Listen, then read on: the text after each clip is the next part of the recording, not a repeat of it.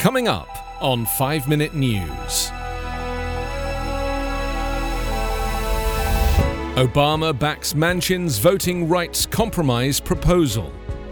US hits encouraging milestones on virus deaths and shots. And rainstorms bring relief as Europe suffers summer heat wave. It's Tuesday, June 22. I'm Anthony Davis. Joe Manchin's compromise voting rights proposal is inadequate and does not do enough to protect minority, incarcerated and disabled voters, a coalition of civil rights groups said on Monday. Manchin, a must-have vote for Democrats, does not support the sweeping For the People Act, also known as S1, but last week released a more modest set of proposals he backed. Those include requiring 15 days of early voting, requiring voter ID, and banning partisan gerrymandering. Senator Manchin's compromise fails to adequately address the more than 400 voter suppression measures that are being introduced across the country. This proposal also negates the years of work that thousands of voting rights advocates and policymakers have given to the creation of legislation accepted by voters across this country. More than 20 groups, including the NAACP Legal Defense Fund and Black Voters Matter, said in a joint statement. The comments underscore the precarious position for Democrats as they try and navigate a path forward on passing voting rights legislation.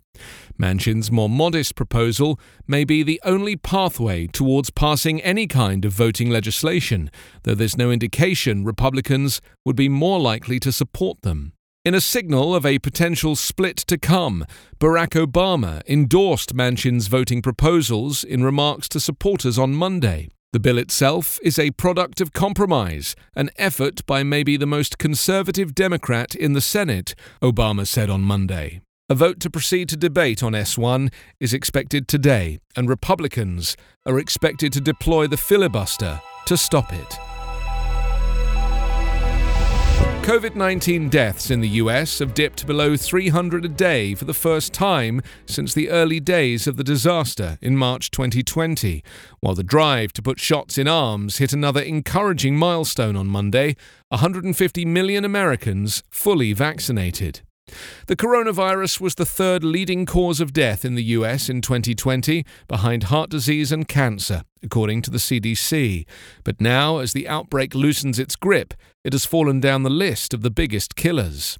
CDC data suggests that more Americans are dying every day from accidents, chronic lower respiratory diseases, strokes or Alzheimer's disease than from COVID-19. The US death toll stands at more than 600,000, while the worldwide count is close to 3.9 million, though the real figures in both cases are believed to be markedly higher.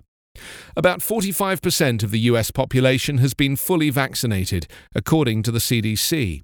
Over 53% of Americans have received at least one dose of the vaccine. But US demand for shots has slumped, to the disappointment of public health experts. Dr. Anna Diaz-Rue, Dean of Drexel University's School of Public Health, cautioned that the virus still has a chance to spread and mutate given the low vaccination rates in some states, including Mississippi, Louisiana, Alabama, Wyoming, and Idaho. New cases are running at about 11,400 a day on average, down from over 250,000 per day in early January. Thunderstorms brought a much-needed cool-down to parts of Western Europe over the weekend as the continent sweltered under its first summer heat wave. Dozens of people were reported drowned as they sought relief from the heat. Forecasters predicted further downpours moving east toward Poland, which has seen 5 days of unusually hot weather. Germany's National Weather Service said temperatures in the west and north of the country dropped from over 30 degrees Celsius over the weekend to about 20 degrees after a night of heavy rain. After days of soaring temperatures, France was lashed by violent thunderstorms that sent a bell tower crashing to the nave of a village church in central France. The storm also tore through vineyards and flooded homes and public buildings. At least 15 people drowned in Poland over the weekend, which was also the hottest so far this year, with temperatures reaching 35 degrees centigrade. Rescuers say the most frequent causes of drownings are recklessness, overestimating one's swimming abilities, and going into the water after drinking alcohol. In total, more than a dozen people have drowned in Germany over the past week. Moscow has also been hit with a heat wave, with temperatures spiking above 30 degrees centigrade on Sunday. Russia's weather agency warned that the unusually hot weather, with temperatures 7 centigrade to 10 centigrade higher than normal, is likely to persist in the Russian capital and the surrounding region through Friday. Greece's National Meteorological Service has forecast temperatures between 38 and 41 degrees centigrade from Wednesday through Sunday, when temperatures in the north of the country are due to recede slightly. Although it's common for temperatures to hit the 40 centigrade range in the summer in Greece, it's unseasonal to have such hot weather this early in the year. You can subscribe to 5 Minute News on YouTube with your preferred podcast app. Ask your smart speaker or enable 5 Minute News as your Amazon Alexa flash briefing skill. Subscribe, rate and review online at 5minute.news. 5 Minute News is an evergreen podcast covering politics, inequality, health and climate, delivering independent, unbiased and essential world news. Daily. I'm Ken Harbaugh, host of Warriors in Their Own Words, a podcast that presents the unvarnished, unsanitized truth of what we have asked of those who defend this nation.